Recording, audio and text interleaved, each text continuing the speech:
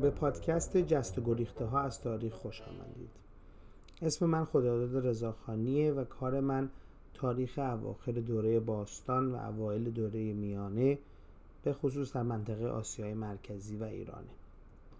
من قبلا هم یک پادکستی به اسم History of Iran داشتم به زبان انگلیسی و ممکنه بعضیاتون با من از اونجا آشنا باشید.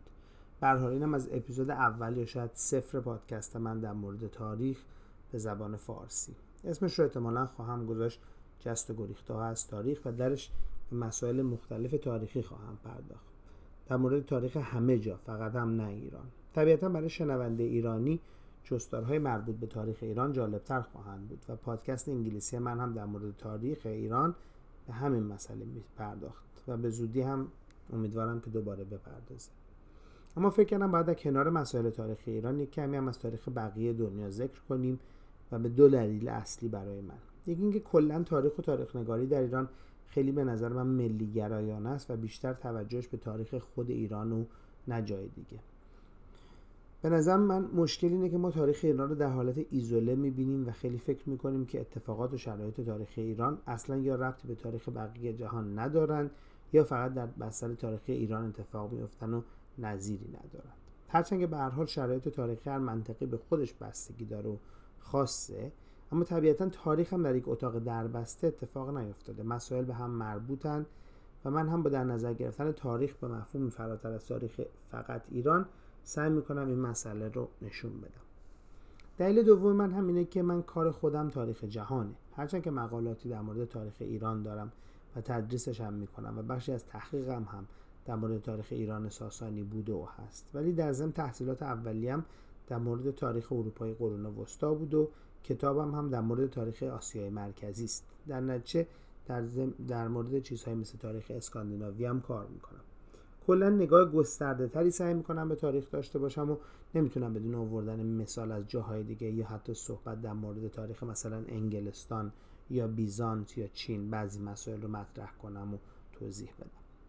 به هر حال برخلاف پادکست انگلیسی خیال ندارم پادکست فارسی رو به توضیح سال به سال تاریخ ایران یا جای خاصی اختصاص بدم. به جاش سعی میکنم در هر اپیزود به یک مسئله خاص تاریخی بپردازم و شاید مثلا چند اپیزود مختلف رو به یک موضوع خاص اختصاص بدم که فکر میکنم به هر دلیلی مهم و یا جالبه. بعضی از پادکست‌ها ممکنه در مورد موضوعات تاریخی باشه که بهشون برخورد میکنم، بعضی در مورد سوالاتی که مطرح میشن و بعضی هم در مورد مطالب جالبی که در ضمن کار و تحقیق پیش میاد و به نظرم ممکنه مفید باشه. البته اگر کار منو تعدی بشناسین طبیعتا نگاه هم رو هم میشناسید که عموما نقادانه است و در صدد تغییر دیدگاه‌های جا افتاده. در این اپیزود اول که شاید بهتر باشه اپیزود 0 نامیده بشه، میخوام اول ببینم که اصلا این کار ممکنه یا نه. یعنی غیر از این که چقدر وقت میگیره و بین کارها امکاناتش رو دارم یا نه، این هم باشه که ببینم اصلا اینطور برخورد فایده‌ای هم داره. تا حدی هم امتحان کردن صدام هست و در ضمن که چقدر فارسی میکشه که در مورد کارم به فارسی صحبت کنم و چقدر وسطش انگلیسی آب نکشیده پرت کنم. در نتیجه در این اپیزود اول بیشتر سعی میکنم در مورد کار اصلیم که تاریخ ساسانی باشه صحبت کنم که برام راحت‌تر و دم دست‌تر باشه. خلاصه که این رو اپیزود 0 حساب کنید. ضمناً عرض کنم که من عامیانه و معمولی حرف میزنم. امیدوارم کسی انتظار نداشته باشه که خشک و رسمی و مثل سخنرانی‌های علمی صحبت کنم. شاید هم در مورد اینکه کلا این تصور که لهجه منطقه مرکزی ایران است که تبدیل شده به لهجه عامیانه و لهجه شرقی رسمی به حساب میاد صحبت کردیم و پادکست رو هم یکم به توصیف زبان‌های تاریخی اختصاص دادم. ضمن این جلسه اول رو دارم از رو میخونم و امیدوارم که به این کار که به توصیه یکی از کاربران توییتری دارم انجام میدم مفید باشه و ببینم چطور از آب در میاد. من معمولاً از روی حافظه و از روی مقدار سرخطا صحبت میکنم. خب جلسه 0 پادکست جست گریخته ها از تاریخ. در ضمن اگه نظری در این مورد دارین برام بنویسید، حالا یا ایمیل یا در توییتر یا هر جای دیگه. اکثر ما اگر چیزی راجع به تاریخ ساسانی شنیده باشیم، به خصوص در مورد پایه‌گذاری سلسله ساسانی، در حد این بوده که اردشیری بابکانی بود و پسر بابک طبیعتاً نوه ساسان و اینکه ساسان موبد یا نگهبان آتشکده آناهیتا بوده در شهر استخر. اردشیر هم بعد از اینکه بزرگ میشه و میبینه که مملکت امپراتوری اشکانی زیر حکومت اواخر اشکانی در حال از هم پاشیدنه، از شهر استخر در پارس قیام میکنه و با شکست دادن اردوان پنجم یا حالا اردوان چهارم صحبتشو میکنیم، شاهنشاه اشکانی بساط اشکانیان رو جمع میکنه و شاهنشاهی اشکانی رو پایه‌گذاری میکنه. در این روایت اردشیر به خاطر ارتباطش با طبقه روحانیون از طریق پدر بزرگ ساسان از حمایت روحانیون هم برخوردار و از این طریق زمینه مثلا ارتباط تنگاتنگ خاندان ساسانی با روحانیت زرتشتی چیده میشه. از طرف دیگری هم قرار داشتن استخر در فارس یا پارس تا حدی نشانه از ادامه سنت مرکزی سازی حکومت ایران از دوران هخامنشی‌ها که اونها هم اهل پارس بودند داره و کلاً عامل پارسی رو علیه پارت‌های اشکانی مطرح میکنه. از بین این دو روایت این دومی پارس علیه پارس که طبیعتاً دیدگاه قرن 19 و نژاد پرستانه است که از طرف تاریخ‌دانان اروپایی مثل رالینسون که در اون زمان عنصر فعال تاریخ ایران باستان رو فقط پارس‌ها میدونستن و حتی پارت‌ها رو هم قبیله بی‌نظم و تا حدی وحشی از آسیای مرکزی حساب می‌کردن مطرح شده. در نتیجه بحث زیادی واقعا نداره. اینی که این موضوع واقعا حقیقت نداره زیاد اینجا گفتن نداره. اما طبیعتا اینکه اردشیر اهل پارس بوده اهمیت داره داستانو و این اهمیت رو بعداً تعریف میکنم. اما مسئله اینه که اردشیر بابکان به عنوان یک نماینده طبقه روحانی هم بخش جالبی از داستانه. شما از دوره‌های بعد مثلا کردی رو بعد هم دوره یزدگرد دوم و خسرو انوشیروان و خسرو پرویز و بقیه میدونیم که ساسانی‌ها در مراحل مختلف حکومتشون سیاست‌های دینی خاصی داشتن. در ضمن افسانه این که سقوط ساسانیان به خاطر فساد طبقه روحانی بوده کلا نگاه محبوبیه در مورد سقوط ساسانیان که در اپیزودهای دیگه‌ای بهش خواهم پرداخت. اما چه غلط و چه درست، این دلیل برای اینکه اردشیر به طبقه روحانی تعلق داشته نیست. در محل شهر استخر هم ما تا به حال معبدی از آناهیتا پیدا نکردیم، هرچند که باستانشناسی استخر زیاد باستانشناسی قابل اطمینانی نیست و زیاد انجام نشده. و کلا در باستانشناسی دوره ساسانی عادتی هم هست که هر ساختمانی که نقشش شناخته شده نیست رو یا آتشکده میدونن یا معبد آناهیتا، مثل معبد کنگاور یا معبد در شهر بیشاپور فارس نزدیک کازرو. یعنی به هر حال در این مورد خاص هیچ مدرکی نداریم.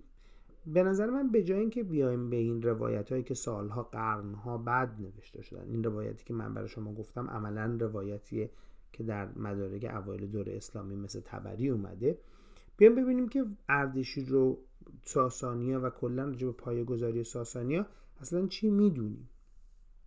خب چیزی که ما میدونیم اینه که در حدود سال 224 میلادی اردشیر بابکان خودش رو به عنوان پادشاه یک امپراتوری اعلام میکنه و در حدود اون دورانه که سکه میزنه و تاجگذاری میکنه و حالا تاجگذاریش در کجا میکنه مسئله ایه و کلن ما این رو به عنوان تاریخ شروع ساسانیا میدونیم. ولی اردشیر از کجا میاد؟ کیه؟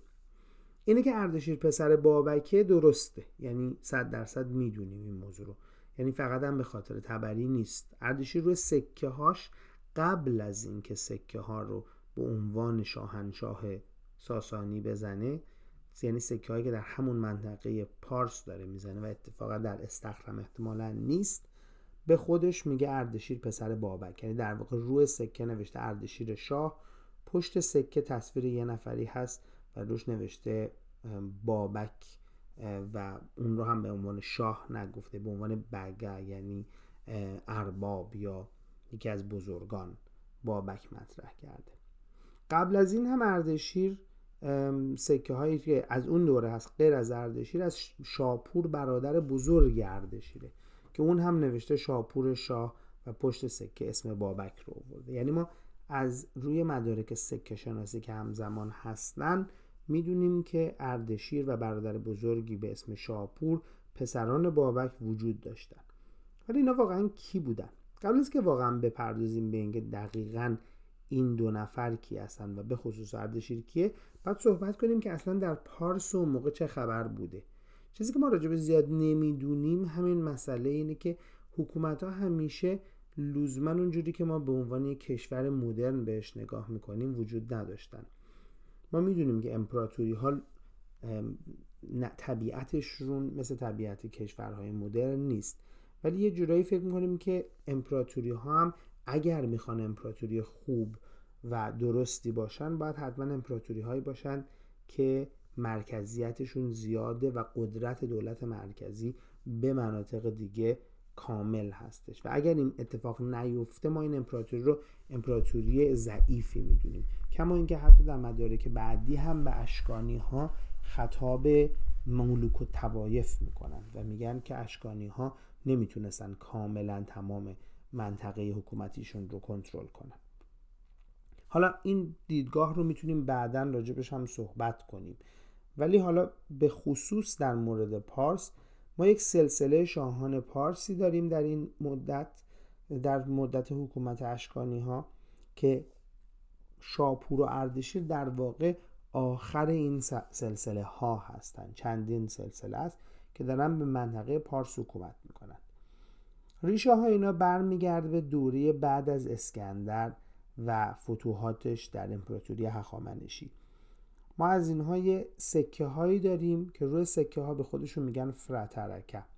فراترکه یک کلمه‌ای که از فارسی باستان میاد و یه معنی به معنی فرمانده یا فرماندار داره، یک نقش نظامی داره و اولین این فراترکه ها یا یک کسی به اسم بغداد که روی سکه هاش نوشته بیداد یا یک کسی به اسم وهبرز، نمیدونیم که دقیقاً سکه کدومشون اوله، ولی این سکه ها شاه رو به صورت یا فراترکه رو به صورت کسی نشون میدن که یک دونه کلاه نظامی سرش گذاشته، یه چیزی که دانشمندان امروزه کلمه خب طبیعتاً بعدی باشلیق رو براش استفاده میکنن، ولی در واقع این کلمه طبیعتاً ترکیه ولی اسم اولیش رو نمیدونیم. یه کلاهیه که به سرشون گذاشتن و خیلی مشخصه و این کلاهیه که از روی سکه های دوره هخامنشی میاد که این فرماندهان فراترکه سرشون میکردن و پشتش هم یه ساختمونیه با اون علامتی که ما امروزه بهش میگیم علامت فروهر، یعنی اون علامت بالدار و بعضی موقع بالای ساختمون آتش هست. یه دونه کسی که خود پادشاه باشه یه ور سکه وایساده رو به این ساختمون، اون ور ساختمون هم یه دونه نیزه و بعضی موقع یک پرنده‌ای. این کلا نقش روی این سکه هاست و روی این سکه ها اینا به خودشون اول میگن فراترکه. این فراترکه در واقع دارن اول در زیر حکومت سلوکی ها یعنی جانشینان مستقیم اسکندر زندگی میکنن و به منطقه حکومت میکنن و بعد از اینکه اشکانی ها سلوکی ها رو شکست میدن و در واقع به منطقه اون ور رود فرات میرونندشون، به نظر میاد که این فراترکه ها تحت حکومت اشکانیان دارن به اون منطقه حکومت میکنن. البته جالبی قضیه اینه که روی هیچ کدوم از این سکه ها هیچ اثری از این که اینها هیچ اهمیتی به وجود سلوکی ها میدادن یا به وجود اشکانیان میدادن موجود نیست. توی اون منطقه ما چند منطقه دیگر رو هم داریم که دارن برای خودشون سکه تولید میکنن. منطقه جنوب عراق امروز، جنوب بین النهرین امروز، یه پادشاهی به اسم پادشاهی خرکن یا میشان و منطقه غرب خوزستان یه پادشاهی به اسم منطقه الیماییس و هر دوتا اینها هم مثل پارس ها برای خودشون سکه میزنن، اما فرقش یه چیزیه. اونم اینه که روی سکه های الیماییس و خرکن و سکه های دیگه چه در دوره سلوکی چه در دوره اشکانی اول از خط یونانی استفاده میشه، یعنی اسم پادشاه و لقبش به خط یونانی و به زبان یونانی نوشته شده و کم کم جای این زبان یونانی رو اول یه کلماتی میگیره که ما اصلا نمیتونیم بخونیم، معلومه که یونانیشون دیگه قابل فهم نبوده، اصلا یونانی متوجه نمیشدن و کم کم علامت‌هایی به خط آرامی که خطی بوده که در دوره هخامنشی عملاً برای نوشتن دربار استفاده می شده روی این سکه ها پدیدار میشه. اینا در هم سکه های اشکانی، هم سکه های الیمایی، هم سکه های خرکن و همه سکه های دیگه‌ای که در این منطقه زده شده. استثنای بزرگ سکه های فراترکه های پارس. فراترکه های پارس هیچ وقت سکه هاشون رو به یونانی نزدن. از همون روز اول که حالا یا وهبرز یا بغداد داره سکه میزنه، اینا اسماشون رو به خط آرامی می نویسن. روی سکه ها به خودشون میگن بغداد یا وهبرز فراترکه خدا یا فراترکه ارباب یا فراترکه شاه، حالا هر اسمی رو میخواین روش بذاریم برای اینکه به آرامی نوشته شده، الهیه ALHY می نویسندش، نوشته شده و درش یونانی نداره. یکی از عجیبترین چیزهای پادشاهان پارس، هرچند که ما به دورشون میگیم دوره یونانی گرایی یا هلنیسم، ولی عملا روی سکه هاشون که ازشون مدرک داریم کمترین اسمی از این حکومت یونانی نیامده. اسم پادشاه های مثل بغداد یا یکی دیگهشون آتوفراداتس که واد فرداده در مدارک یونانی اومده، ولی روی سکه های خودشون هیچ اثری نیست. حالا ما چی راجع به این فراترکه ها میدونیم؟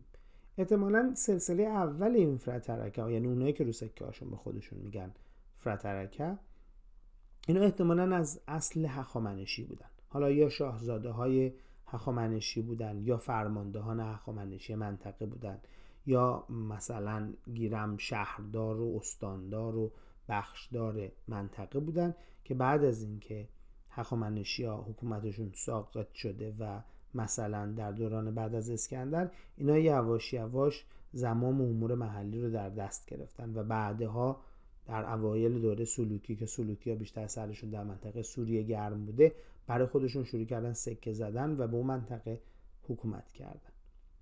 چندین نسل پادشاهانی با اسم فراترکه برای منطقه حکومت میکنن، اسمای مختلفی دارن. وهبرز و بغداد رو گفتم که یکی دیگه هستش به اسم اردشیر و این ربطی به اردشیر ما نداره، این حدود سال 100 خورده قبل از میلاده، اردشیر اولشونه. و آخر سر هم یه پادشاهی هست که بهش میگه، به خوردش روی سکاش میگه داریو، حالا هر جوری میخوام بذارین، که گویش اون موقع از کلمه دایره و هاوش یا داریوش که از دوران فارسی باستان و هخامنشی ها داریم. بعد از این داره اول، حالا من بهش میگم دارای اول، یه کسی به اسم دارای دوم میاد دوباره سکه میزنه که روی سکهاش دیگه به خودش نمیگه فراترکه یعنی فرماندار یا فرمانده، بلکه روی سکه هاش به خط آرامی نوشته میم ل کاف MLK. این کلمه رو احتمالاً به عربی میتونید ببینید که شبیه کلمه ملک عربیه، در واقع کلمه آرامیه و در زبان فارسی میانه خونده میشده شاه. این یه طرز نوشتاریه که بهش میگن حضوارش نویسی یا ارامئوگرام نویسی که اگه لازم بشه براتون توضیح میدم. به هر حال روی سکه هاشون دیگه به خودشون نمیگن فراترکه، به خودشون میگن شاه. یعنی از یه مرحله به بعد شروع میکنن ادعای شاهی کردن. چندین نسل اینها هم ادامه پیدا میکنن. به نظر میاد در مرحله قدرت اشکانی‌ها بهشون غلبه میکنه، برای اینکه حداقل 2 از پادشاه‌های این منطقه در دوره‌های بعدی اسم پاکور دارن که معمولاً اسم سلسله اشکانیه و پادشاه‌های بعدی هم همینجور اسمای اردشیر، بعد اسمایی که احتمالاً تا حالا نشنیدید اسم نپات مثلا یا نامبد تکرار میشه، وحشیر یکی از پادشاه‌هاست و چندین اردشیر. و بلافاصله قبل از دوره اردشیر بابکان، یعنی در اواخر قرن دوم بعد از میلاد و اوایل قرن سوم میلادی، چندین پادشاه در این منطقه هستن که اسمشون منوچهر یا منوچهره، منوچهر اول و دوم و سوم و چهارم، و یه پادشاه دیگه‌ای به اسم اردشیر. و بعد از این پادشاه اردشیره که شروع میکنن سکه های یه مقداری تغییر کردن و ما سکه های اون شاپور پسر بابک و بعد برادرش اردشیر پسر بابک که اینجا باید بهش بگیم اردشیر 5 پارس در واقع شروع میکنن پدید اومدن و ما پیداشون کردیم. یعنی در واقع شما باید حساب کنید که شاپور و اردشیر دنباله یک خط طولانی، یک حدود 300 خورده سال حکومت در منطقه پارس هستند. یعنی کسانی نبودن که یک دفعه در اون منطقه ظاهر شده باشن. خود ساسانی ها یعنی با شاپور و اردشیر به نظر میاد که در اون منطقه حداقل از رو سکه هاشون به نظر میاد که دنباله سیستم سکه های قدیمی نیستند. یعنی سکه هاشون یه مقداری با سکه های و منوچهرها و بقیه فرق میکنه، ولی به هر حال همون سنت محلیه. حالا وقتی این رو در نظر میگیریم میبینیم که اینا یه قدرت محلی داشتند، از اینجا داشتن پیشرفت میکردن، از اینجا کارشون رو شروع کردن و در این روایتی که ما میبینیم با اینکه همیشه یه مقداری ارجاعاتی به خدا هستش، ولی ما عملاً ذکری از دین خاصی نمیبینیم. در این مرحله پشت سکه های فارس عملاً چهره پدر پادشاه میاد. بعضی موقع چیزی داریم که بعضی از سکه شناسا بهش میگن آتشدان، ولی عملاً چیز خاصی که از دین حکایت کنه نداریم. من کلاً به نظرم میاد که این روایتی که اردشیر ربطی به یک طبقه روحانی داشته رو من قبولش ندارم، نمیبینم در این مرحله. نمونه که میتونم بعداً ارائه بدم که خب در دوران پسر اردشیر شاپور و نوه اردشیر هرمز اوله که مانی ظهور میکنه و عملاً یه دینی رو میاره که به نظر میاد طبقه حاکمه از جمله خود شاهنشاه قبول کرده. من کلاً شک میکنم به این که اینها اگر میتونستن به این راحتی یک دین جدید رو قبول کنن، میتونستن خیلی پایه های درست و خیلی سفت و سختی در دین و طبقه روحانی داشته باشن. این به عنوان نمونه اولین اپیزود پادکست فارسی من. ایشالله که از دفعه بعد در مورد جاسته گریخته های از تاریخ دیگه صحبت خواهیم کرد و یه سری سوالاتی رو جواب میدیم و اگر هم چیزی هستش که میخواین در موردش بشنوین، من غیر از دوره ساسانی در چندین مورد دیگه هم اطلاعات و مطالعاتی دارم و طبیعتا خودم هم مسائلی به ذهنم میرسه، ولی اگه چیزی بود سوال کنید و ایده هایی برای اپیزودهای بعدی بدید. و اینجا هم خیلی متشکر میشم که به هم بگین هر چیزی از صدام تا لحن بیانم تا اینکه چقدر درست صحبت میکنم تا اینکه چقدر مطلب به درد میخوره و همه چیز دیگر رو به من بگید و به قول فرنگی ها که به فارسی آدم نمیاد فیدبک به من بدید. که تا اپیزود بعد.